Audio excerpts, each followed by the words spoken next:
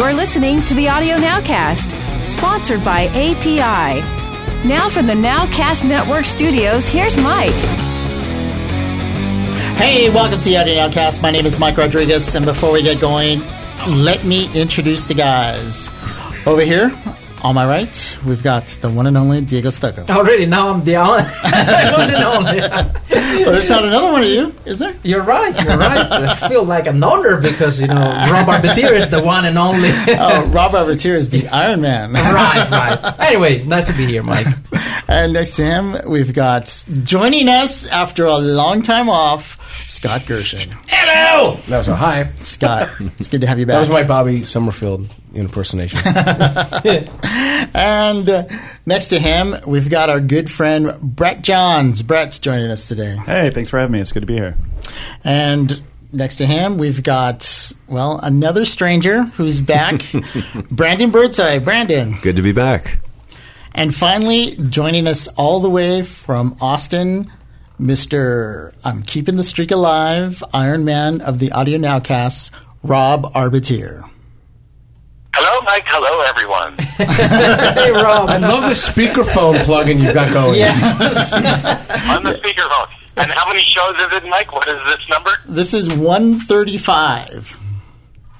135, all right. Show number one. Keep the streak alive. That's right. Show number 135. And Rob, we'll forgive you if the call breaks off or if you got to go or whatever.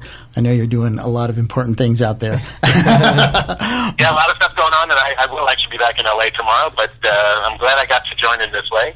Absolutely. And I'll mostly just be listening, but I wanted to keep the streak alive. Absolutely.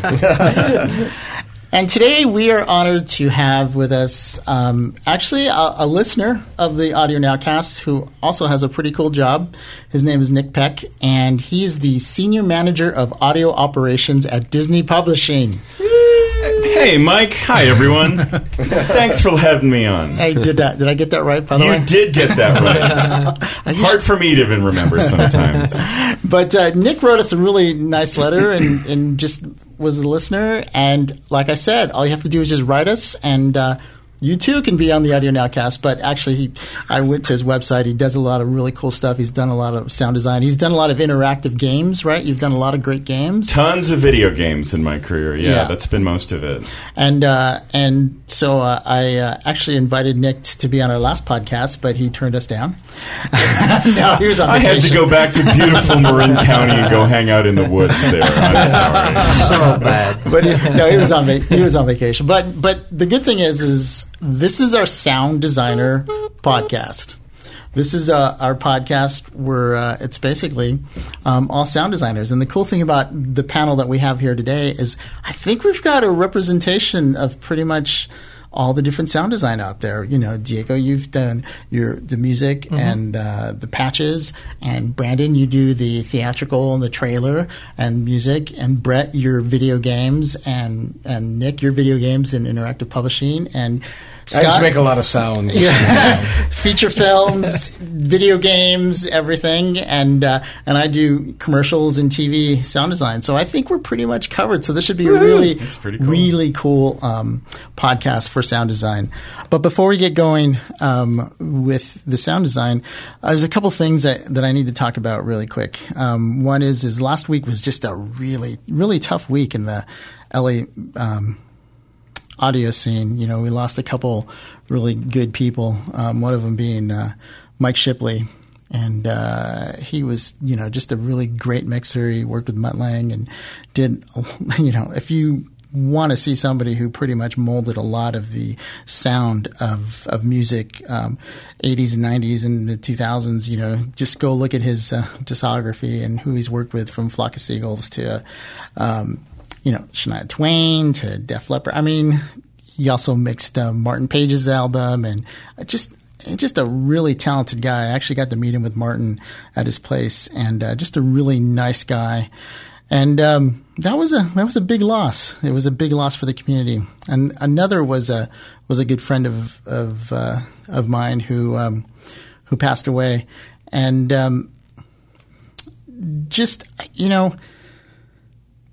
I just want to mention this just to kind of keep everything in perspective.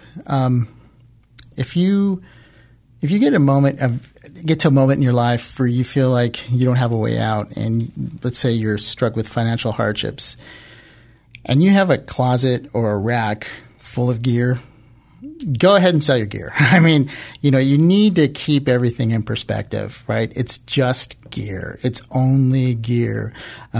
Gear will come and go, I've known several people who've had hardships and who are very reluctant to part with some of their gear, and they may have 15 guitars and they don't want to part with any of them, yet they're having a hard time paying their bills or whatever. And I just want to give you guys, permission that, you can sell your gear because it's just tools. You need to take care of your family. You need to take care of what's important, and you need to put yourself in a really healthy mind space. You need to be able to not succumb to some of the pressure and some of the just what it can do with your head if you get under some of these financial stresses and things like that. I started from zero. I built up a little bit of gear, and then I hit some financial hardships, and boom.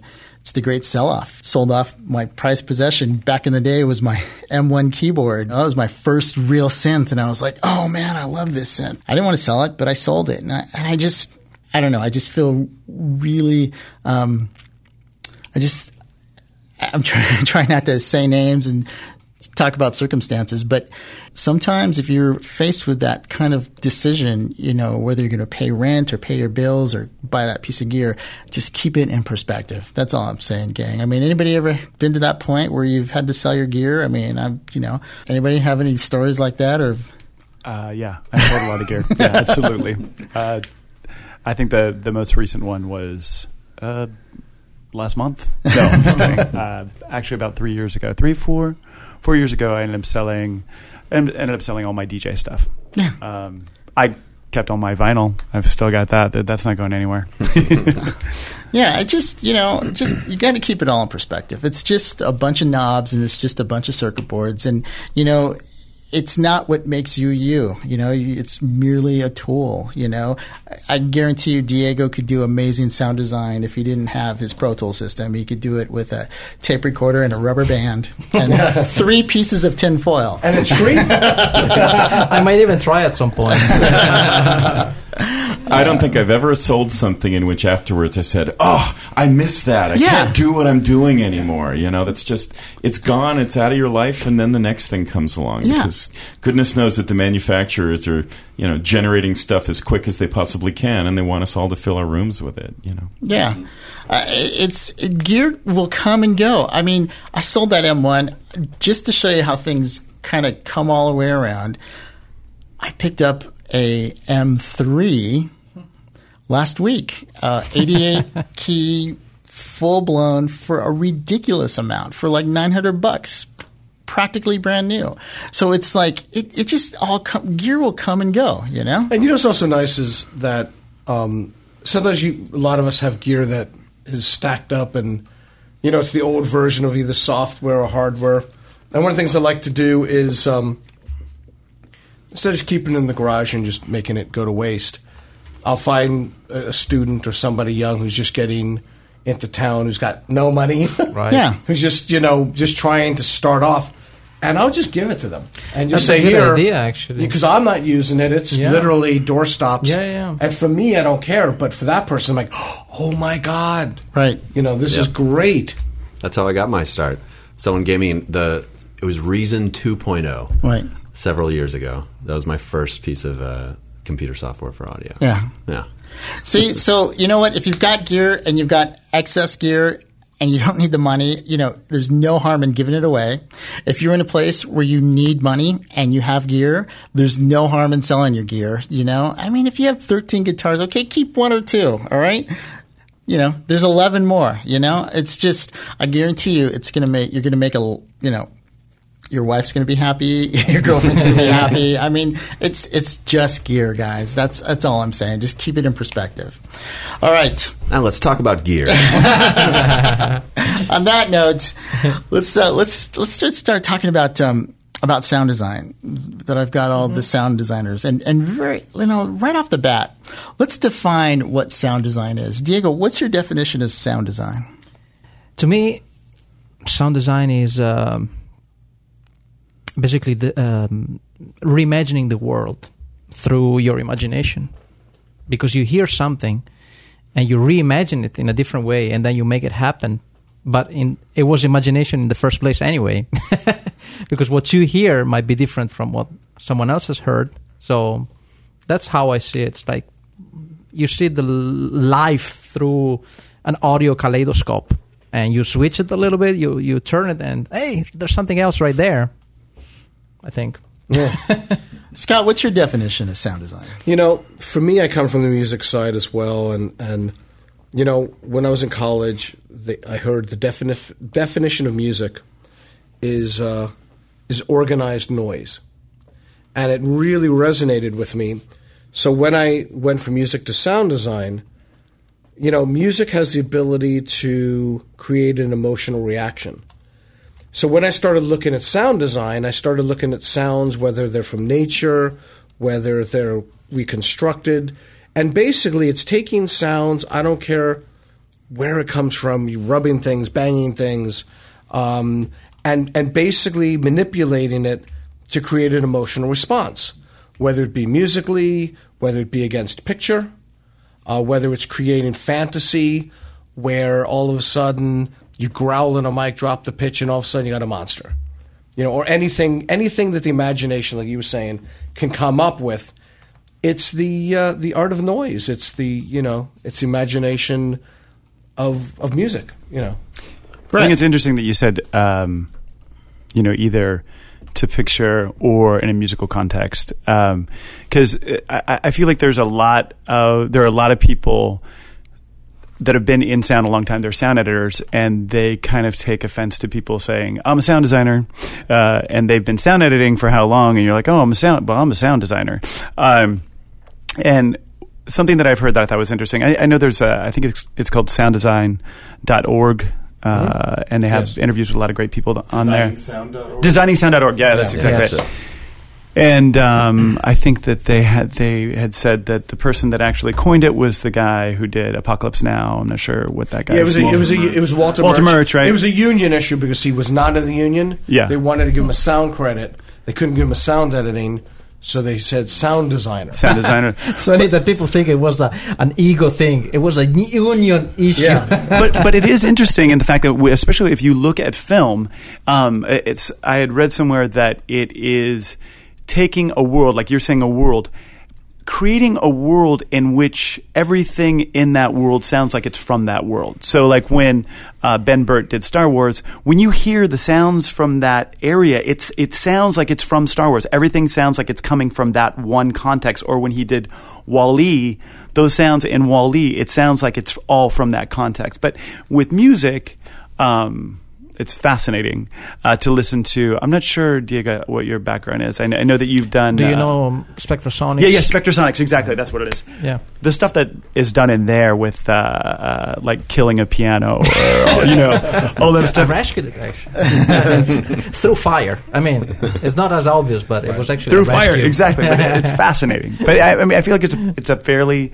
broad-reaching definition, and it all depends on context. If I could just add one thing before we go, is because you were talking about Ben Burtt and Walter Murch, which are kind of somewhat mentors of mine, inspirationally. It's kind of two approaches, because Ben Burtt did sound design on the per sound level, where he created, as we all know, Star Wars and the amazing iconic sounds that we all grew up with. You look at Walter Murch, and what he did is he took common sounds and used them in unusual ways, such as Apocalypse Now, the helicopter that blends into the fan. So he uses normal sounds in a very dramatic way. It's not as much about the individual sound, but how they're used. And so there's really, I see there's two camps in the post side of how they went about it. That's interesting you say that. We're going to get to these definitions because I have something right along those lines. Nick, what do you think sound design is? Well, for me, sound design is going out and grabbing sounds in the real world, and pretty much what Scott said, recontextualizing them, taking them and manipulating them, not through, sort of extreme plugins, but manipulating them in really basic ways, slowing them down, speeding them up, turning them around, and remixing them, and creating something new that works within a new context or within a new space because of them. I was thinking, as you were talking about this, I was thinking about The Exorcist, and some of the sound design that they did there, where they took sounds that just like tickle your reptile brain, the sounds of bees and of pigs squealing and stuff like that. And even back then in the early 70s, they were taking that material and they were mixing it in with Reagan's screams and with the sounds that she was making and these utterances that were coming out of her mouth to make it sound like the devil. And I don't know about you, but I was 7 in 1972, and that stuff scared the daylights out of me. Brandon, how about you? Well, I was thinking about this the other day in the context of sound design and music. We were working on a trailer, and there's Big Monsters, not Pacific Rim, another Warner Brothers monster movie. And I had composed this this music for it, and it was very monstrous. It's almost like sound design, rhythmic sound design. And the director was saying, it's where do you draw, like, are people going to think that is the monster sound, because it's just a cool signature sound element that we're using in the music and in the trailer? And I was thinking about that it's like at least 50% music is sound design. Like, you can know, like Scott was saying, it's organized noise. Like, you can know how to put the notes. You don't necessarily need to be a musician as much as a sound designer, to create music. And I think music falls into sound design more than sound design falls into a music these category, days. I Yes. guess. Yeah.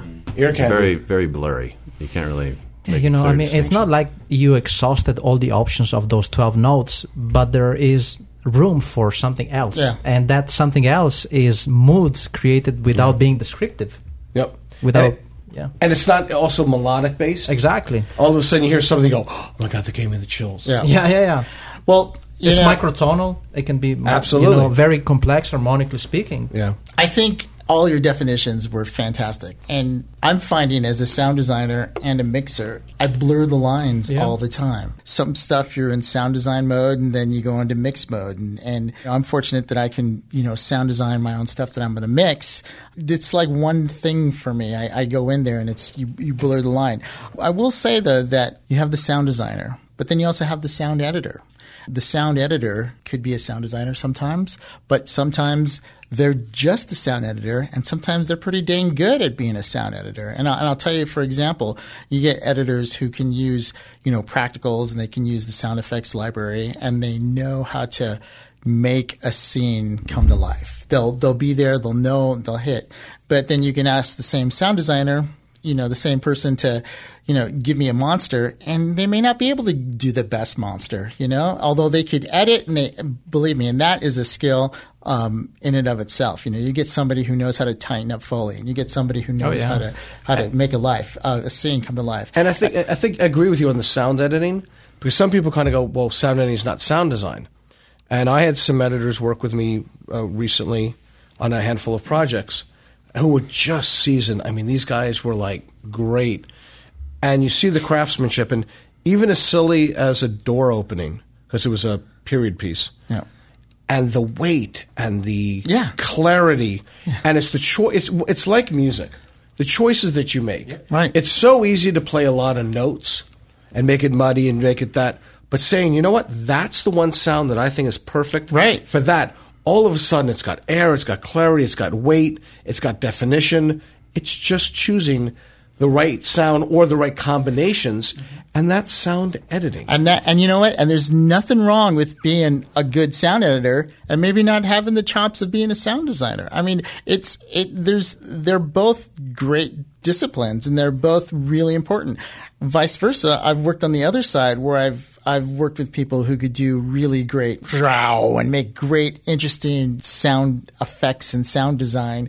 Yet, when it comes to the practicals, they miss it and they don't see it, and it just doesn't have the life. A door close is a really good example, because there's so many different ways to do a door. There's so many different types of doors. There's solid core doors. There's hollow core doors. There's metal doors. There's inside doors. There's Where's the outside door? doors. Exactly. Right. There's In the context of the And scene and even, everything. and I'll even say that, and I know we'll talk about it more later, but in my last movie, we had a lot of water, a lot of rain, a lot of thunder. But we had one guy who's our sound editor doing that. So when you go underwater and you come back up, it's not sound design, it's actually sound editing. Right. I mean, it's a fine line between it. Right. But all of a sudden you go, God, that was so tasty. Right. And it was just, And it's not like one is necessarily even better than the other. I'm giving props to both sides of the coin, because it's just as important to At the end of the sell day, it. as long as you develop your own aesthetic, you Right. become an artist. It Yeah, doesn't matter what's your absolutely. discipline. Yeah. You act as an artist, and you put your art in everything you do. Yeah. I mean, I'm in awe of good sound editors as much as I'm in awe of good sound designers. And being on the mixing side of things, when I get stuff that's fed to me to mix, and it's really good, I'm like, man, this is really good, whether it's a good sound editing or sound design. And even good dialogue editing. Yeah. Oh, yeah. I mean, people yeah. don't really know what that is, but all of a sudden, you'll go, wait a minute. I now understand that word. What did you do? Well, I stole the S from here or the F Yeah. from there, and I rebuilt Yes. the line Yeah. with the performance, and I can't tell, but now I can hear everything. Yeah. Yeah, and see, so there's sound design, sound manipulation. It's getting more and more specialized. It's always been kind of specialized. It's like now, cutting diamonds, basically. Yeah, but now It's with craftsmanship. Yeah.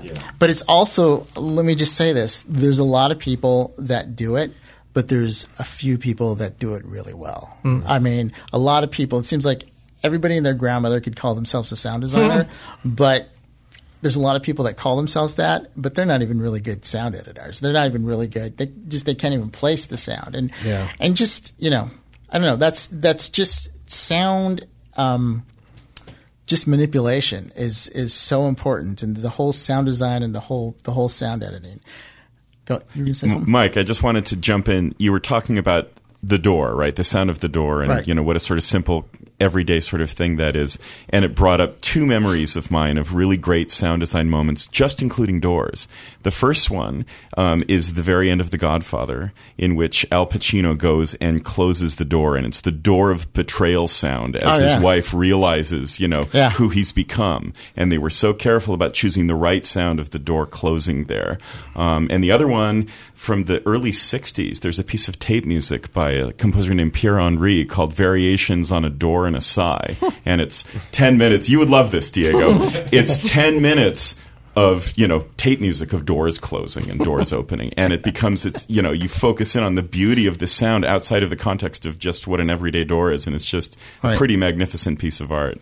Well, it's, everyday sounds are really more complex than you think they are. And I know, Scott, well, everybody here can relate to that. Yep. For instance, when I was doing the Toshiba commercials, I had to do a bunch of B's. And like I said on a podcast, there's a fine line between a bee and a fly.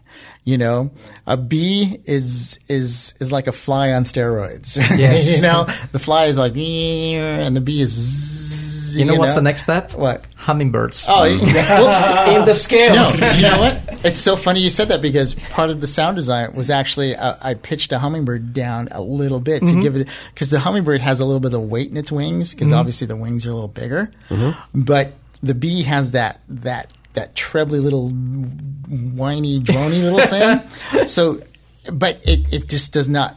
It doesn't punch out on a mix, right? Yeah. So I had to get a little bit of hummingbird and throw that in there, and then you put those two together, and you get a pretty decent bee. Yeah. You just got to stay away from the fly, because everybody knows what a fly Yes. sounds like, and that's the thing. Is that? Go They ahead. know the fly inside the glass, though. It's funny when I interview young sound designers or people that want to be sound designers. It's not a trick question, but I've been known for it, so I don't use it anymore because too many people know. But I asked them to define rain for me. What does rain sound like? And usually that question alone can help me decide what they hear in their head. Because some people go, I don't know, heavy rain, light rain, wet rain. And you hear that, and then occasionally you'll get somebody going, rain on window, rain on puddle, rain going down a gutter, going slow, slow drips. All of a sudden, it becomes a whole rhythm collage. And you want to make something as simple as rain, which most people don't even think about. Is it like a Georgia, really humid, wet, slow? Are you setting the pace? Drip, drip, drip. So all of a sudden you're setting this pace where it's a drip, drip, drip. And it's got a lot of energy to it. Right. And you're hearing swells against the side of a boat.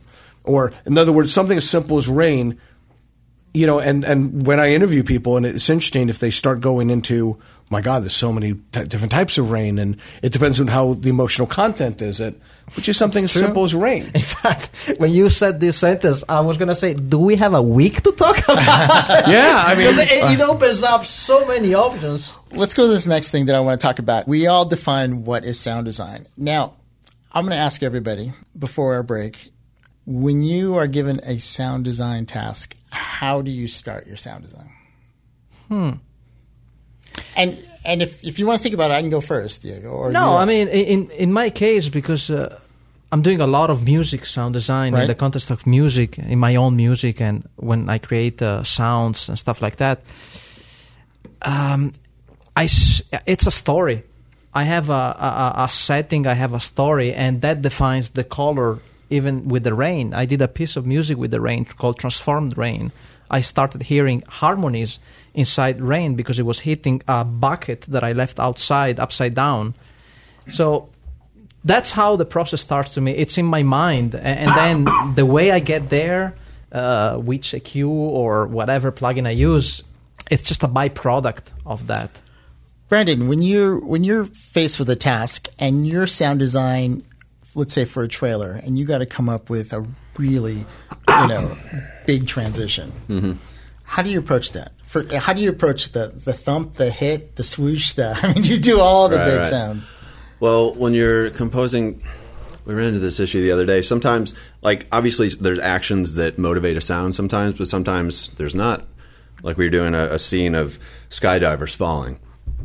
And what motivated the transitions were the cuts. So there's no real sound happening, but it's when the editor's cutting. It's another thing. But first thing I line up is the rhythm, what the rhythm is going to be. So I mean, it could be a simple just one shot thing, but it could be a couple a couple different things going on. But getting something in place that you can hang the rest of your sounds on is the quickest way I find to get things done. You get a structure, you get a skeleton, basically. Whether it's, the low, whether you just start with a kick drum sample, doom, okay, there's my spot, or doom, doom. And then you can start laying things around it, reversing things, ramping into it, the decay out of it, all sorts of things. It really he said a word, he said composing, which is the actual appropriate word for when you do sound design, because you're composing a structure out of frequencies, you don't call them A, C, D, whatever, but they still follow compositional, rules or whatever, that kind of inspirational process. Right. They do, actually, yeah. Okay, I'm sorry, go ahead. No, I was going to throw it to you. When you're starting a character and you're going to do sound design for a video game character, what's your approach? How do you start? Sure, and I was going to address that. In addition to, if you're doing something that's linear, like what you were talking about, it's like you said, you have to hang things there, but you have to know, I think to get that structure, you have to know where are we starting, where are we ending up, and where are the points that are going to be important along that time. So you need to set the structure up of that linear thing so that you hit all of those things, and you have, just like you were talking about in terms of composing, you have harmony and you have dissonance. You have to know when to pull back and when to let it go, what things are more important, because sometimes there's just so much going on that it's ridiculous. I mean, you find the beats of the scene. Exactly. Yeah. And then in terms of the character, I usually do a lot of research on who this person is and what their background is and where they come from. For Marvel, it's what sort of technology, what's their background? Because some characters are so complex, they're a combination of all sorts of things. So you have to know what's going on there. And then sometimes they take transitions throughout their comic career. So you have to know, okay, so what are they doing with this? What style is this guy? Is this guy from the comics in 1967 or 1988? Or, you know what I mean? You have to be true to, I think that's one of the things that they've really tried to do. So you got to do your homework, basically. You got to do your homework. And I think originally, when I was there, they were like, oh, well, don't forget there's this and there's that. And then they're giving me the heads up in my cue sheets about what's going on. And then after a while, I'd be, yeah, but you forgot about this and there's this and what about that? Like, because I did so much research because I wanted to make sure I was getting it all done. But in terms of the sounds of whether it would be this character or that character, I mean, I think everything is different. I don't think I have one single approach for any character. Gotcha. Well, you do. You've got you study. That's your approach. You study the character, which is a great place to start. Nick, when you start a sound design project, how do you start it? Where do you start? Same thing as Brett. I like doing lots of research, particularly when I'm involving myself in franchises, Star Wars and X-Men and other things. It sounds like we've been dipping, in the same puddles quite a bit. I think one great story along those lines, I was the audio director for Star Wars Battlefront, which was... I know that game. You remember that game? Yes. So it's a pretty big LucasArts game. I worked at LucasArts for a long time. Wait, hold on. Moment of silence. LucasArts. Okay. That's a long topic that we could talk about for quite some time. I know. But it was a phenomenal experience for me because I really went out and studied, not only the sounds that Ben Burtt had made, but the process through which he made them. And I really tried to sort of get into his head and say, all right, if I was making new Star Wars sounds, how would I make them so that they would sound like they were within the right universe and so that I was doing things the right way? And so in addition to using a lot of the raw materials that he'd created, I went out and created new lightsaber sounds and new blaster sounds and things like that. What would it sound like if Ben had made a sniper rifle blaster, that kind of thing. And I did all of that, and probably the greatest compliment I've ever received in my career was when that game was done.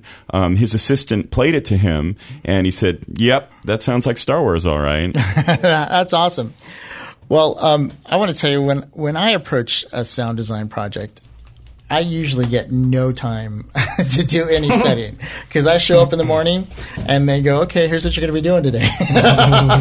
And then I look at it.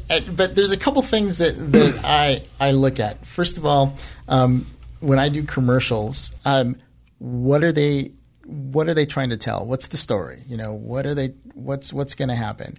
And then I usually break up the sounds that I need into their frequencies, like what kind of high-end stuff do I need, what kind of mid-range stuff, what kind of low-end stuff, and where's going to be the hits, where are going to be the points, things like that.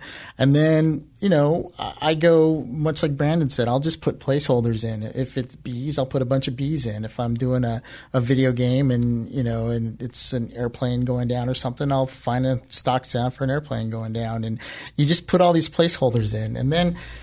Oh, you don't record an airplane, actually? Oh, sorry. That's all the fun. But once you get the sketch going, then you can start, having some fun and throwing stuff down the window.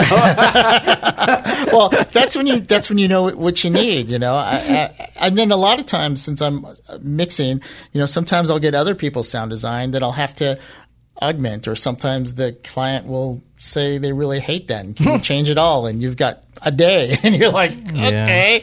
But I think the approach is pretty much what everybody says. You got to see what the story is. You got to see what's important, and you got to see where you're going to go, and then you start with your placeholders. You start putting it, and the scene will At some point, someone should do a video, though, of Scott doing the monsters filming you. But that's an approach that I use when you're caught with that deadline of like, okay, we need this. You start in the morning, you need it by the end of the day, and you got to go. And I have a booth right next to me, and I have a microphone, and I am not opposed to using it to I did a whole Newegg commercial where I just it was very organic, and it was very a lot of natural sounds, and I did the Scott Gershon effect. I did a lot of I'll tell you, it's amazing because that and reverb. If you can make it with your mouth, why would you try to make it with the synth? Start with your mouth, and then go ahead and process. I used a lot of this. You know what that sound is? That's bubble pops. You know, whenever you see bubbles coming up, it's a. It's that sound, you know. Well, listen. Sometimes the coolest sounds are the simplest sounds. Yes, absolutely. Well, listen, we're going to take a break, and then when we come back, we're going to ask Scott his approach for starting, and we're going to talk about Pacific Rim, and that's our starting point for when we come back from the break. All right, so we'll see you on the other side.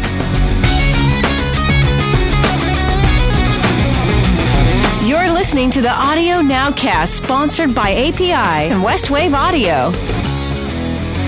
Have a question for the panel? Would you like to be a guest on the Audio Nowcast and live in the LA area? Email us at audio@nowcastnetwork.com.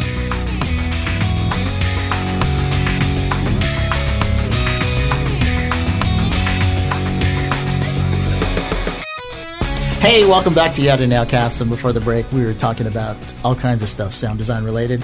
And, you know, one thing that this podcast has taught me is we got to do a lot more podcasts about sound design stuff. I was going to say, actually. Because we can, you know what? I feel like, you know, we're gonna visit with Scott right now, and then it's gonna be time to end. And there's so much more we can. I mean, we barely scratched the surface. We've all just talked about starting. We haven't even started our sound design process, which we'll get into a little bit. But just so you guys know, we're all coming back. I don't know when, but we're gonna do all sound design again. We might do it quarterly. I want to spend one on Diego.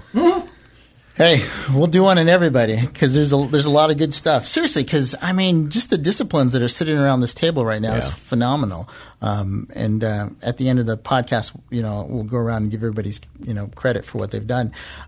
But speaking of credit for what they've done, Pacific Rim. That, Scott, let me just tell you, you did a phenomenal job. And the cool thing about Pacific Rim is if you've been listening to our podcast, we've all kind of been on the journey with Scott. I remember, like I said, it started off as, I can't talk about it. And then he asked me about those noises in music from a dry cleaner. That's right. So I can't talk about it. I'm working on this special project. I'm working on this. So, and then finally, the first time it was like Pacific Rim. And the funny thing is like you did the movie, right? Yeah. Brandon worked on the trailer. Trailer Park finished the two main trailers and a bunch of TV spots. I did some web stuff for them. I mean, it's like we all kind of touched a little bit of the Pacific Rim, but the movie, Scott, by far was just phenomenal. And let me just tell you, my biggest complaint about the movie is Scott did not get his own card. Seriously. I mean, come on. You know, without the sound, it's just a bunch of visuals of big things moving in slow motion, right?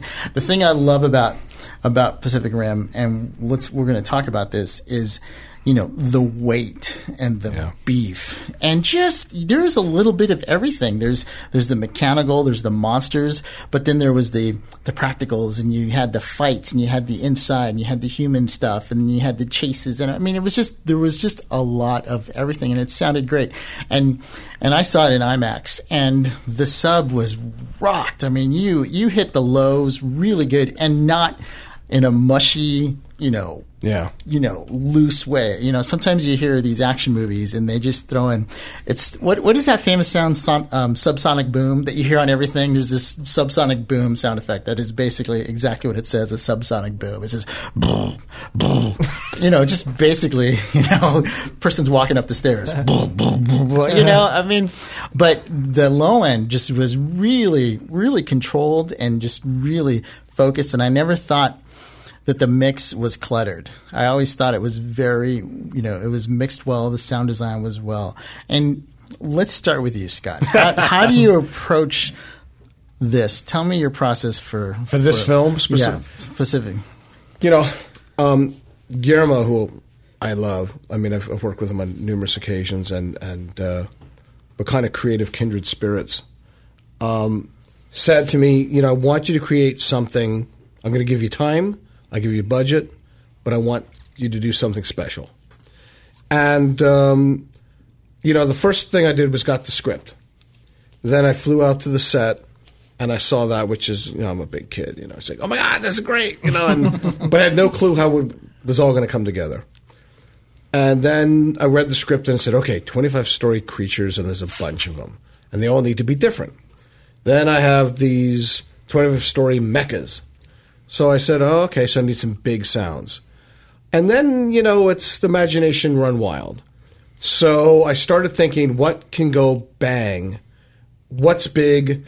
One of the things I said, I'm going to get mining equipment, and I'm going to go record these giant earth movers, and this will be great. And so I researched that out because at one point in the script there was going to be an earth mover, but they didn't end up using it. And then I went out and researched it out and recorded it and realized they don't make any sound. They're actually really quiet. Then the engines were much bigger. So I was like, well, that's not going to work. So then I said, I've got to destroy something big.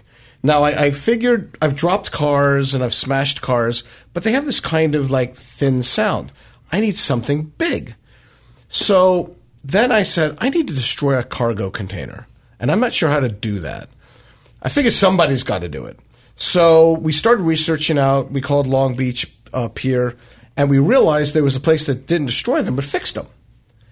So we said, okay. So we went out. I did a little scouting mission, and we ended up dropping 80-foot cargo containers. Now, you got to remember the giant openings, and they resonate. So you drop one on top of another, and you get the sound that is boom, crazy big. First time we did it, me and one of my other sound designers, we all just started giggling because it made a gunshot seem small, and the low-end breeze that came at you was just crazy. So we said, all right, we're coming back, and we go in there. So we went back twice, and we brought 36 mics, and we've got a recordist friend who works with us, named Charlie Campagna, who you should meet Diego because you guys are insane. So we had contact mics. He took the hard drive magnets and created mic clips. We went to this cargo container place, and they used forklifts, and they dropped. First of all, they took one of them and dropped it on the cement, and that was amazing. So we hung mics in it. We put contact mics on it. I brought a bunch of drum mics. We brought 36 microphones and lots of recorders, and figured something was going to capture something interesting. Also, we realized that we mic'd it for frequency. Some things are high frequencies, some are low frequencies. Some are going to capture air, some are going to capture width. I took a DPA 5100 and parked it 50 yards away just to get all the different perspectives.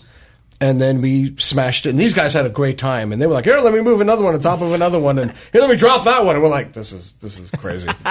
So we did that, and that was a big chunk of the sounds of the internal mechanisms of the Jaegers, the mechas. Wow. We then, I recorded animals. I went up, recorded elephants and tigers and lions and bears, literally. Oh, my. Oh, my. And the greatest thing is, though, a lot of the bigger animals, to get them really excited is difficult because it takes a lot of energy. Then, I don't know, I came up with this weird idea. I wanted to record raccoons.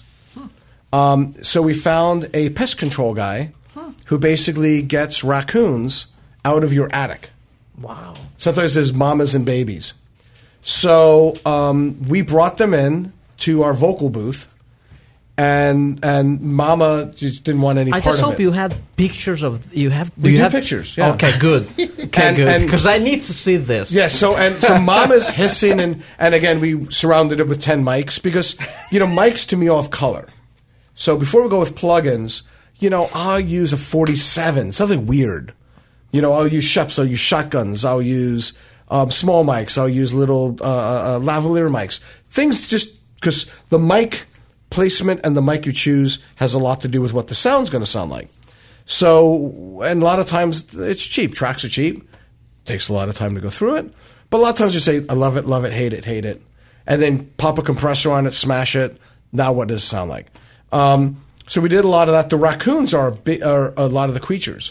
But also the thing with me on this movie was all the creatures and all the mechas had to sound different.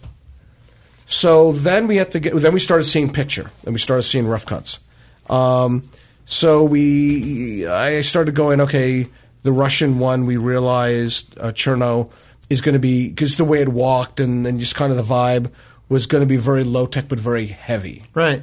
Gypsy is our combustion engine style. We use like trains, a little bit. Right. The Chinese, I did chop suey, when it locked into place. Right. And I tried to say, hey, look, here's a little reminiscent of kind of martial arts. Right.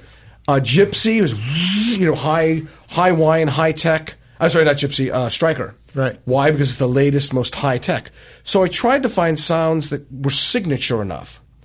Then we had the Kajus, which are the creatures, and everybody had to be different.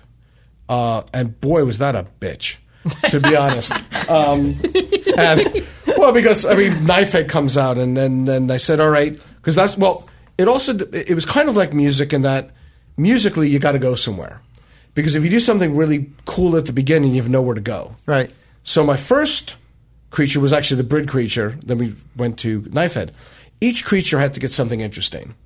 So Knifehead was a little homage for me for Godzilla, a little bit, and the bridge we wanted to make a little, because it's part of a montage. We want to do a little something. Yeah, it's a creature. Make it big, but not do anything that special. The first one was an homage for Godzilla, and one of our other guests that were here about a year ago or 2 years ago was Tina Guo. Right. Uh-huh. Yeah. And so Tina, I brought in 2 years ago with her electric cello, detuned it, destrung it. She played squeals and low-end roars, and we kind of made it vocalize, put it through a Marshall amp, I put it through Axe Effects, we recorded it normal, and created this massive, cool library of squeals and growls, and all from a cello. And then I could take that and pitch it and manipulate it for days. And that we used for, ended up using for Knifehead, and then the guys at the end. So, you go in and there's many, many ways. I mean, the approach to sound design for me is like sculpting clay. I go through libraries. First I go and I come up with these crazy ideas to what to record. And I'd say 30% of it's useless, but I'll use it on another film. What a great idea. It doesn't work. Next. Okay. So you come up with this massive library, but then I go through my library and I go, that would be good, that would be good, that would be good, that would be good. And then all of a sudden, in our library, we had this bizarre recording of a bulldog it didn't sound like a bulldog. It just sounded alien, the way it was snorting. So I went, ooh, that's kind of cool. Okay, put that, mark that, put that away. And you just kind of spend days going through the library, thinking of ideas. And then you build, I think the Kaju library was probably half a terabyte. Wow. The session. So it was massive. But God, I wish Pro Tools had folders. Yeah, no kidding. Scott, can I ask you a question? Yes. Do you assign like one sound designer to each kaiju or each No. Jaeger? What we did was we broke it up. I handled most of the Kaju. Me, and then I had another guy came in and did Anabob, the crab creature. Mm-hmm. But see, I'm working with each one. I had another guy doing the Jaegers, another guy doing all the oceans, one guy doing drift. The problem we ran into was we didn't have a lot of time. Even though sometimes we were on 18 months, ILM would give us a picture on a Thursday, we mixed on a Monday. So we did. It was crazy. It was like, oh my God, how many hours in a day? Ready, go, and we would work insane because they'd give you picture on. Well, Thursday? ILM, they like when we did our first temp because we were doing storyboards, right? And I said, all right, there's a one section that's storyboards. Are we going to get any animation? No animation. Oh, okay, great. I'll worry on the rest of the film. Then all of a sudden, Thursday pops up. We're going to mix on a Tuesday, and all of a sudden, boom, it's all animated. And I'm like, oh, shit. And I go to Guillermo. I go, what do you want to get out of this? He goes, I want a picture. Because he's trying to accomplish to impress the studio for the first, rough look-see. So then we're like, all right. And again, because I love the guy so much, we literally move mountains. And everybody gets on it. You work all the time, and then you don't sleep. You sleep when you can. And you just start going after it, and then you chase the stage, and there's lots of changes, and you're running from the seat of your pants.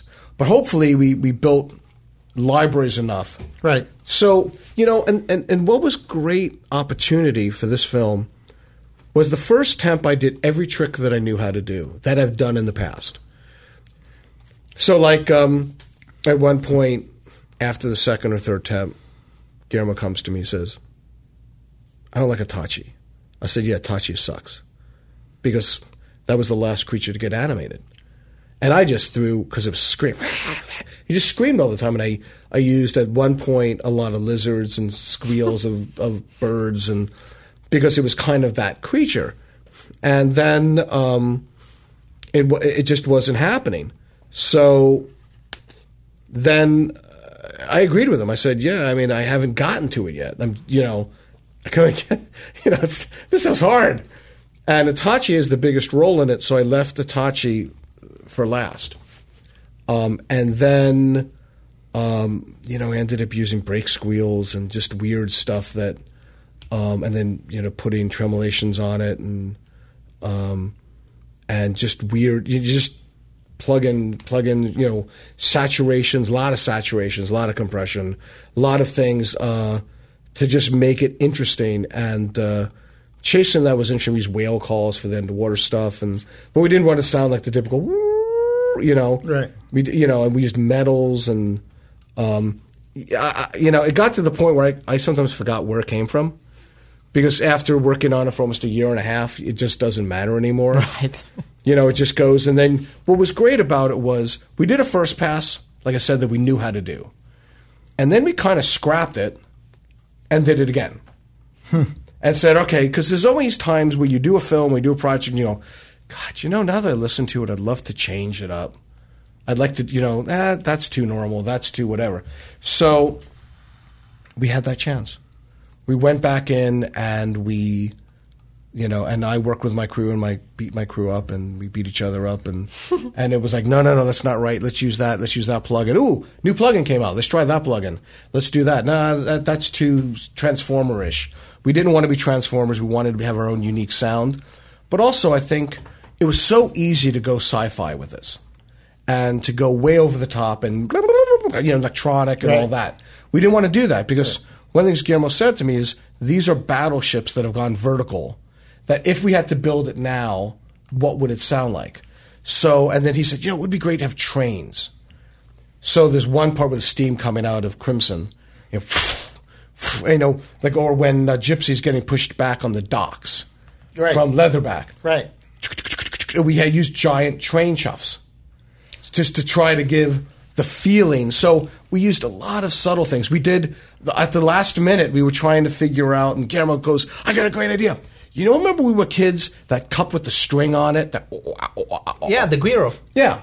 Well, I said, yeah, I know. I remember playing with that. I got to find one. So I found a couple guys who had one. I recorded a whole library, pitch bended it, manipulated it, and created a laugh for Itachi, just out of the weird. Goes, Right. So, we ended up using, on the sound effects side, in the big battle scenes, almost 2,000 tracks. Oh! It was the largest thing that... Only 2,000? Basically the bicycle from the first track to the last track. And I always say, by the way, Brandon put a sound in the trailer. Right. And we ended up using it. Yeah, that was a great compliment from Guillermo, that he was like, I like that. He was, I like that. He goes, did you do that? I said, no. I said, a buddy of mine did. So I called him and said, how did you do that? And then Brandon said, I'm not telling you. No, it was great. We discussed it. And then I said, you know what? This one thing that was in the trailer, we ended up using it. I ended up making it bigger, making it fuller. But so that was great. I mean, again, at that point, I don't really care sometimes where it comes from. It's not an ego thing. It's my job is to create an illusion. That's true. And to get the viewers to listen to something. And there's so many sounds in this thing. Let me ask you a nuts and bolts question. Yes. When you design sounds, because I work in a stereo world, even though I mix 5.1, most of the time I'm sound designing mono and stereo. Right. Are your sounds stereo? Are you doing 5.1? How are you designing your sounds? Do you Do you do a little bit of both? I mean, obviously the ambiences are all going to be 5.1, but like on actually no. I hate to say it, but this is my first Atmos film. So we built everything with 48 speakers, which is why we went 2,000 tracks. We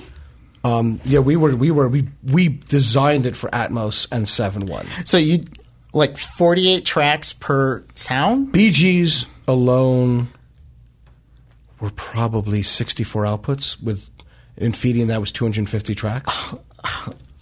I mean, that hurts my head as a mixer. Well, but the thing I say to my how was your pre-dub? All the mixers, and that was different. All the mixers really like my approach. I'm very mixer friendly because I come from mixing, and it's organized. The reality is I can destroy a mixer in 16 tracks. But if I organize it where this fader is only the sub-element of a footstep, this is only the mechanism of the arms, everything is predictable. So when you go through the movie, that fader will be nothing more than that sound or that category of sounds. So by going wide, what's great is as CG changes, I can change with it. Instead of pre-dubbing normally, I did a different approach because I knew things could change. I knew CG was going to change. So we did it virtually both in the box and they have a DFC, a beautiful DFC, and it's massive. We did all within automation. So instead of pre-dubbing it in a vacuum, we took the temps that we had, and Greg Rudloff was our effects mixer, and we actually started the final. Because so many times you go through the big battle scenes, you have the director there, the whole room's there, and everybody just loses their mind because we spend 6 hours, we rush through it, we don't get it right. One of the things I wanted to do is, I tend to always overbuild because it's easier for me to pull a fader down than to, oh my God, there's a sound I need. We don't have the time to build it. So I'll bring in more than I know is going to work. For instance, there's lots of rain, there's lots of water. I probably only used 30% of it. Knowing, right. And I told Scott Wolf is the who did all that, amazing guy. And I told him, I said, look, I hate to say it, 70% of this is never going to see the light of day. So focus on this. Don't focus on this. The little rain that was going against Gypsy, I don't care. Music's probably going to mask it. Right.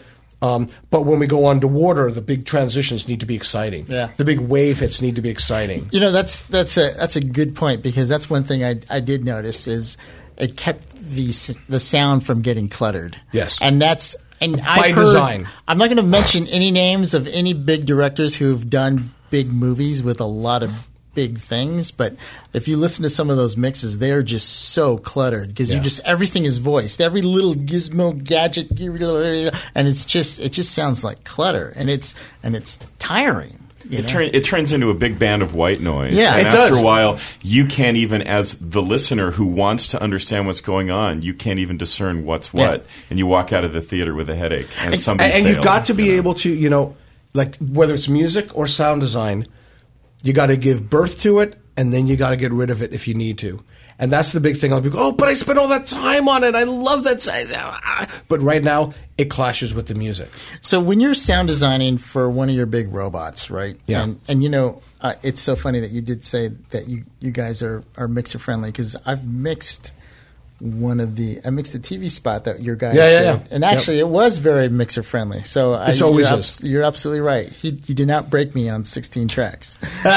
You pushed me with 100 But and the reality is if we prepare it correctly, it makes the mixer look good. It makes us look good. Yeah. All we want is a good product.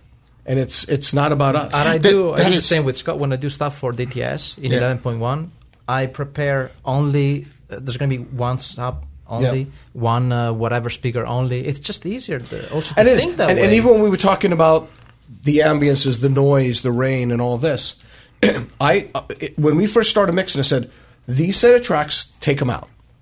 Don't even play them. And when we need them, they're there. And if we don't need them, that's okay too. And when we and the thing is, one thing I've seen with Pacific Rim is every mix is different, every format. We spent time. I spent 3 weeks on the Atmos mix. See, I gotta see that because I didn't see it in Atmos, and I wish. And we spent, we spent time on each mix, a little bit different. And So a lot of times we would go through, we'd hear the music. Sometimes we would take apart elements of the music and not use them. Ramin did an amazing job. But sometimes we'd say, you know what, take out the percussion or take out this one piece. And I'll say, hey, there's an opening. You know what? For that one little shot, we're hitting the chest. The Jaeger's coming out of the giant garage. and we see it, and let's hear a little bit of the Rain on Metal. And then get rid of it. So we had it. We had everything. So at that point, once we got together our 90% mix, we can then go in and add these little details. And then I was never happy. So through the whole mix, I'd go, okay, you know what? I need a high-end element there. I don't have one. So because I'm hearing what the music's doing, and it's not cutting through. Right. So no matter what I do, like I did one thing of leatherback, where I wanted to make it more grounding down there. Music came up, couldn't hear any of it. Gone. So I went, all right. Because Guillermo looks at me and goes, where's leatherback? I said, shut the music off. Oh, there it is. He looks at me like, so. But I think you were talking about size before, and that was the first thing. When the first thing I played for Guillermo goes, let me hear your ideas. Let me hear what you're thinking. And I knew the first thing I needed to do to make him happy and to start on this path was to come up with something big. So I came up with some footsteps and the first roars for both Knifehead and Leatherback. And I came up with something that literally made the light shake. And I said, okay, I'm on to something. So then it had no detail, but it was just big. So Guillermo comes into my room and says, okay, you got to be big. The big's important. I said, okay. Turned the volume in a normal thing, played it for him, and he just giggled. And he just went, okay, that's big. Thank you. See you later. So when you're doing because I'm trying to wrap my head around sound design at this scale, when you're doing the big monsters. Controlled chaos, yeah. And you're actually sound designing the track layout.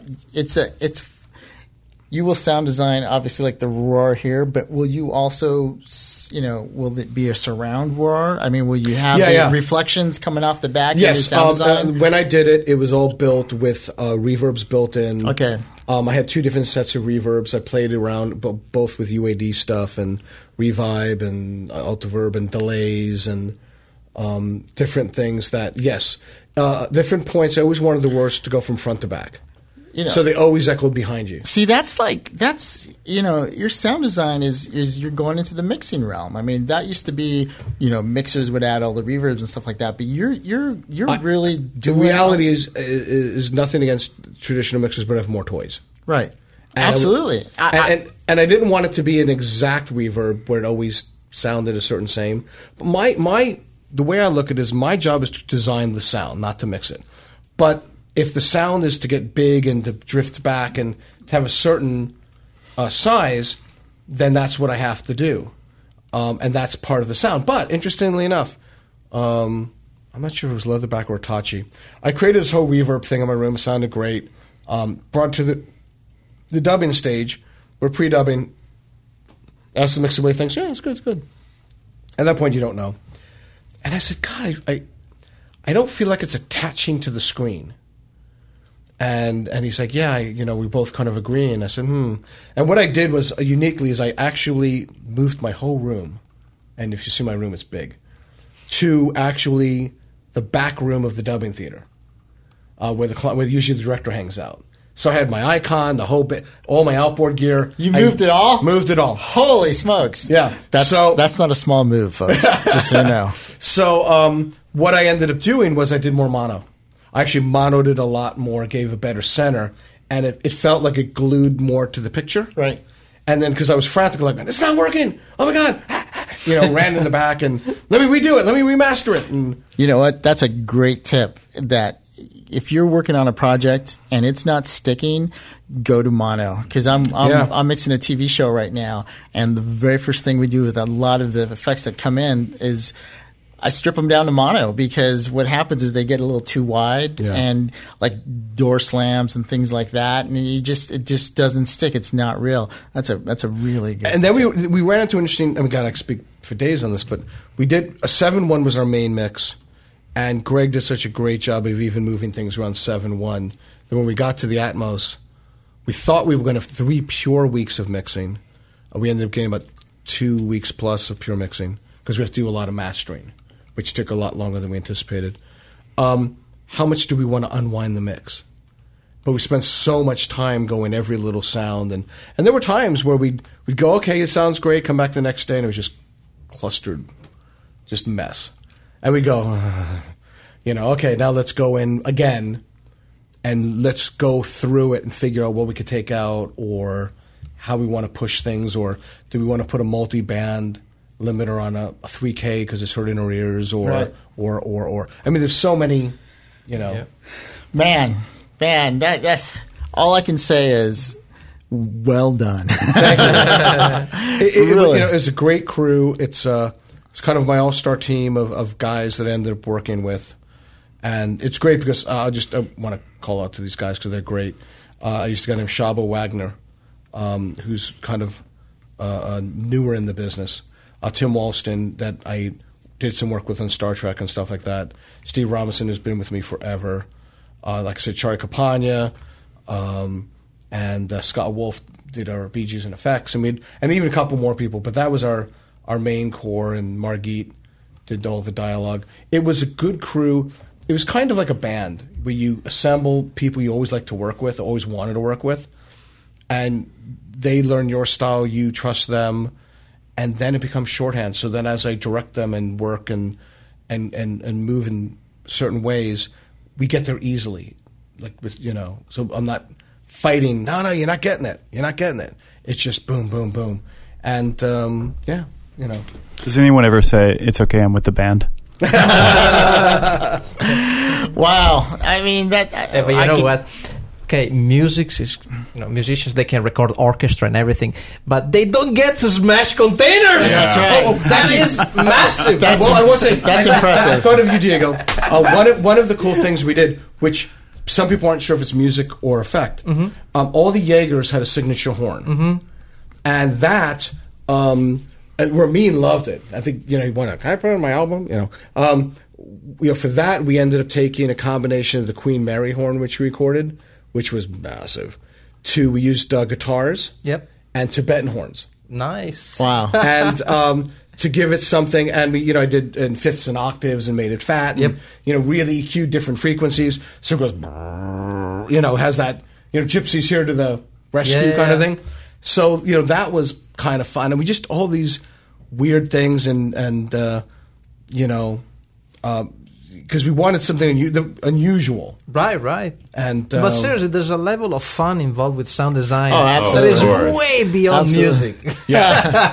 Hey, Scott, I have a quick question Yes. for you. When you were doing the cargo container recording, yes, did you do any recording to analog tape to a Nagra, or did you do everything digitally? No, we I don't believe so. I'm trying to think of the rigs that we had.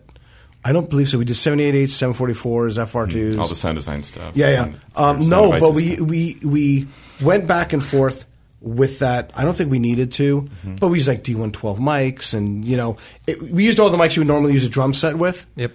And then some. Yeah, of course, for that kind of dynamic pressure. Yeah, let's do what right. we know, and then we use our gun. It's kind of like we took everything we knew for miking a drum and then doing a gun shoot. Did you break anything? I mean, any capsule exploded at some point?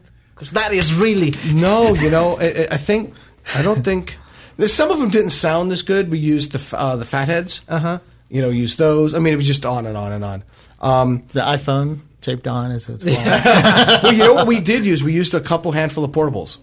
And those crap. Right. So you use like 30 mics and like 29 machines, right? We used a lot of 788s. Yeah. And then and some of it was great, and you could easily get to the point, which we were close to, with having so many options and so many tracks that you just go, God, because you compress this. Wow, this didn't sound good, but if I compress it, now it did. We did a giant stamper. We went out. I pretty much lived in Lancaster, so we went to all these industrial parks. I'm sorry. And they got these giant things that stamp out metal, and they literally shake the ground. Wow. Yeah. And that was a part of the footsteps. Wow. So I mean, you go on and on, and you know. Fantastic. Well, hey, listen, we are running long, but you know what, guys? We're going to reconvene this panel. Yes. We have to, because there's so much I wanted to get to. I've my notes, but I wanted to talk about what tools we use. You know what? We have to do that really quick. Well, containers. Really quick. What's give me a tool, software, hardware, a go-to when you need to do some sound design. What's a tool that you use? You mean an essential piece of technology? Yeah, well, I'll start it, and Okay. I'll give you if I need to come up with a sound and I'm in a mix, my go-to, and it doesn't always work, but I love going to Curtis, an iPad app that can just it's granular and can just do the most bizarre sounds. If you need a bizarre call sound, out to Mike. Thank you for introducing me to Curtis in the movie. Yeah, is it in high tech? Yeah, yeah. So that's you samplers, but that's really quick and easy, and I can get something weird. And the cool thing about Curtis is you can record, and then you come back, and, So that's a go-to. Well, I don't have one only. I can tell you one. Give me one. Convolution reverbs. Okay. Because I make my own custom IRs. Great, that's awesome. Scott, really quick. Give me a go-to. Besides containers. By definition, I am a gear whore. Yep. And I collect everything that I can think of. And the go-to, I guess, would be pitch and reverse. I mean, so any but I particular can't even tell you which pitch one I use because, to be honest, because you have them all. I pretty much do. I use a dozen EQs because every EQ, whether it's an EV or phase linear, I mean, it's like different flavor. Yeah, it's a different flavor. All right. Brett. God, I guess. Don't what's that? Give me something. Yeah. All right. Reactor, Concrete Performer. Okay. What else? You know what I really love, and maybe this isn't exactly a sound design tool traditionally, but in terms of taking bits of stuff, I don't know if you guys are familiar with, I'm sure you are, with Synaptech, with Unveil, with taking things. We just bought, all the machines have it now. Where you need to get and leave aside extraneous information from a file and really get the beef of something. Yeah. It's fantastic. Great. Nick. My favorite sound design tool is the Kima from Symbolic Sound. Kima's great. I love that thing, particularly using an you have iPad. one? I do. Okay. And use an iPad to control it. I have never heard smoother pitch shifting and smoother real-time expressivity in terms of sound design performance. Kima, that's, you know what? Yeah, Kima is badass. Nick, Nick, you impressed. Thank you very much. Brandon. There's so many, but I love saturating things and distortion. So Isotope's Trash and Trash 2. Love Trash 2 is great. Camel Audio Sausage Fat, or not Sausage Fat, Camel Fat. There's another plugin called Sausage Fat, which is awesome. It's like a distortion. Did you try the Have you Home tried Force? Saturn? The Home Force? Oh yeah, Saturn from Fab Filter? Yeah, Fab Filter's and awesome. Home Force. I don't have Home Force. Hematome, Homicide. No, seriously. You're going to try Home Force. Home Force, I'll check it out. It's going to blow your mind. See, you get him talking. I knew it. Home Force is like when you are beyond, when you're ready to go into real messing with distortions, then you try that stuff. Nice. I'll check all it right. Well, hey, listen. I'm writing this down. We're gonna. It's like a drill in your brain. No, seriously. It's, first of all, we could go on for hours, but we're going to stop right now. But I want to. Thank you, Nick, for joining us, and I wish we could spend some more time. But tell us really quick a little bit about what you do over at Disney Publishing and some of the stuff you've done, and just before that. Sure. Well, thanks, Mike. It's been absolutely awesome hanging out with such a wonderful group of colleagues, and so thank you for giving me the opportunity. It's just great. At Disney Publishing, I work on a lot of iPad apps. After doing video games for a really long time, and now that I have small kids, it's really nice for me to work on a lot of learning stuff and a lot of smaller and more gentle kinds of entertainment. Tell us a couple of the titles that you've done. Battlefront, I know that one. I've played that one. Let's see. Going earlier in my career, Star Wars Battlefront. I was the audio director of Lego Star Wars. Star Wars. I know. Awesome. And the audio director of Guitar Hero Van Halen, which was pretty awesome. So I got to remix all of that Van Halen music and work with the boys, which was pretty fantastic. My first video game was Grim Fandango. I know Grim. That's a classic. That is a classic. That was so awesome. It was so great. That is such a great game. You ever play that? Anybody ever play that? It's just this wonderful phenomenal game. Phenomenal. Phenomenal music. Peter McConnell, the composer and for the it, was environment. Just your sound was awesome. Thank you. You know what? I can shake your hand afterwards. But no, seriously, because that was one of those games. When it came out, it literally blew the socks off of the genre because it was so real, and the atmospheres and the whole story, and it took the whole role playing. It just took the whole adventure thing just another notch up. I mean, it really was a game changer when it came And that out. was because it had great writing. It was because Tim Schafer, the guy who invented the whole thing, just wrote an incredible script, and so everything else, it always comes from there. If you have a great idea, then and you get the right people around it to be able to sort of dress it up, then you get something really neat. Fantastic. So that's that, and now at Disney, I work on everything you'd think of. I just finished the apps for Planes and for Monsters University. And, nice. A lot of other stuff like that. So it's really neat. I get to dip into all sorts of different franchises all across the whole thing. So I really enjoy it. Look at Nick, man. Seriously. Pulling out when he said Kima, it was already, all right. I know. All right, he is one of us.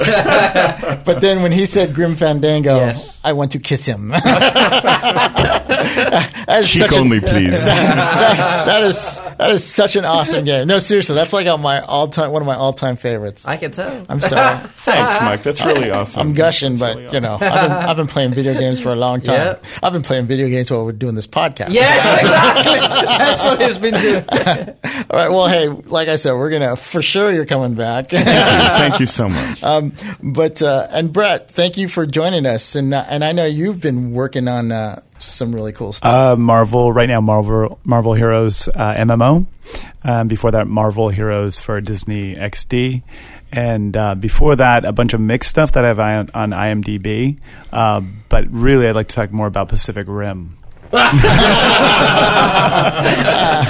Hey, just so you know, the MMO, man, talk about having to design and work your butt off. Brett has just been working around the clock, and there was not much sleep in 2012, I will say that. Just tons of all these different characters, they all have to be different, they all have to sound different, they all have to have unique personalities. I mean, it was a pretty massive job, and still is, because I know he's still working on it. Brandon. All sorts of stuff. The superheroes and monster movies never stop. Right. So working on a lot of new Marvel stuff right now. Working on Captain America and Guardians of the Galaxy. And a new Warner Brothers one. I guess I don't know if I can say yet, but don't say it. But another giant monster. And Scott, what are you doing next? Well, nothing. Well, yes. But I will say though, I guess the big news of my life is I changed companies. So after 27 years, I finished my tenure with Soundlux and at a new startup called Formosa Group with a lot of familiar faces that I've grown up with, and we're right now bought 30 Pro Tools systems. So we're building and building rooms and acousticizing, and now I went from a D command to a D control. Wow. So it's good to be the boss. and it's fun. I mean, we again, it's starting and rebuilding and learning what we did right for the last 30 years and seeing what other people have done that have really inspired us.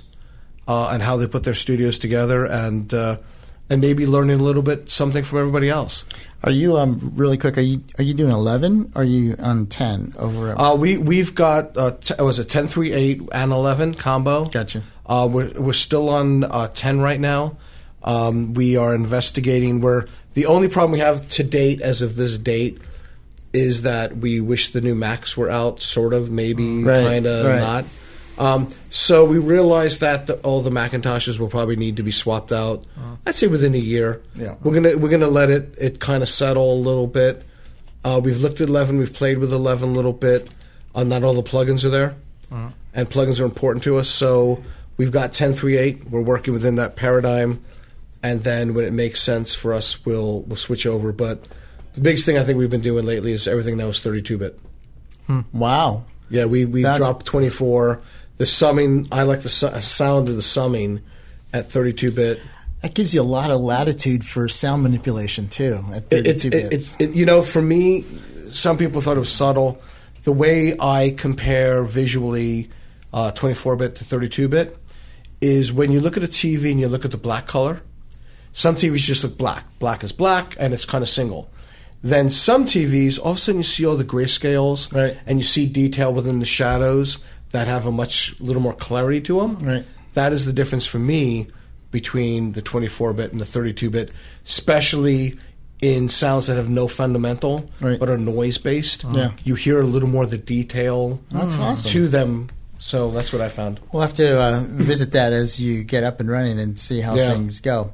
Diego, how about you? Well, I am holed up in my lab because I am working on a few things that I don't want to say a word now because I don't know exactly what shape they will take, but it's interesting. You know what? That's the good thing about you, Diego. Let me just tell you, if there's somebody who can keep a secret here, it's Diego. Because he will not tell anybody what he's doing. Anybody. I'll call him up and we'll talk and I'll ask him what he's doing. And that's the exact same answer that I get.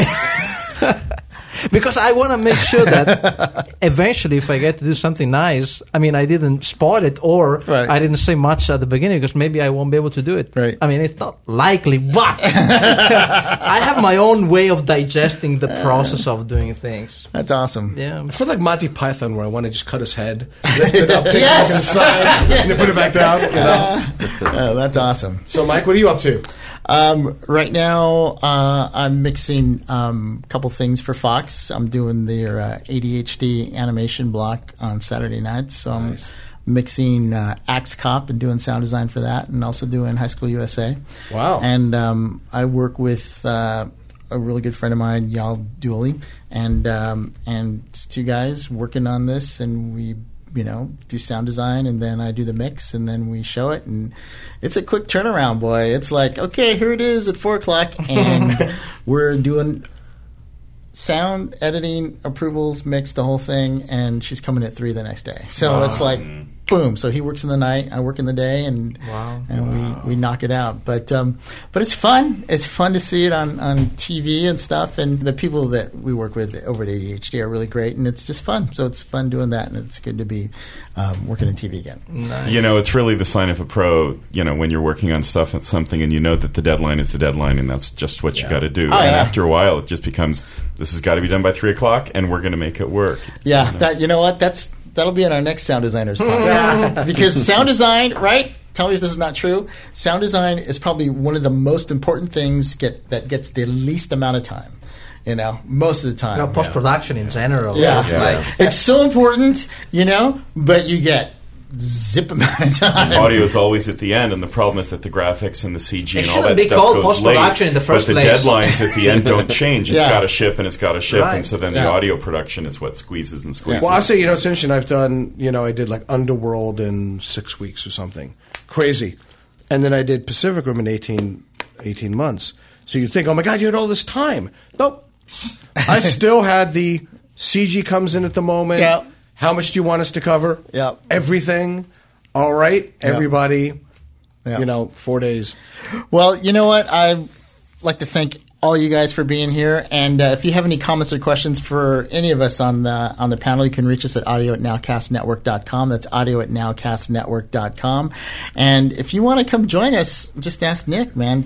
It works. Like a charm, it works. Just make sure you Especially if you work at Disney. That's right. just make sure you have a Kima. No. Yeah, well, yes. That is seriously. But if you can reach us at audio@nowcastnetwork.com, and you can also check us out on our Facebook page. And thank you guys for showing us. At the next one, I promise we're going to do this again, because one of the things I want to talk about is some of the newer technologies to help us as sound designers, and some of the new controllers that are out there. Yeah. Keith Mullins has some really cool stuff. Oh yeah. I just got Ableton Push. I got Ableton 9. Ableton 9. I mean, there's some really cool things that we need to get into, but we're going to do that next time. How's that for a tease? All right. Nice. But I guarantee you it's not going to be the next podcast. It'll probably be maybe 2 podcasts, maybe 3 podcasts. Maybe. We'll see. It's whenever Diogo can make it. All right. Well, hey, I want to thank Jeremy for helping us out in the engineering on this thing. And also want to thank Colin for helping us out, too. They're in the back room. So for myself and all the guys, thank you for listening, and we'll see you next time. Woo!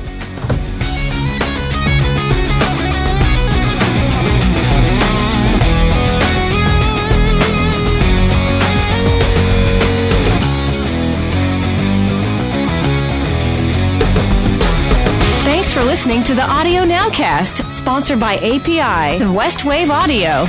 The Audio Nowcast is hosted by Mike Rodriguez and uses Apex's 230 Master Channel voice processor. Thanks for listening. We'll see you next time.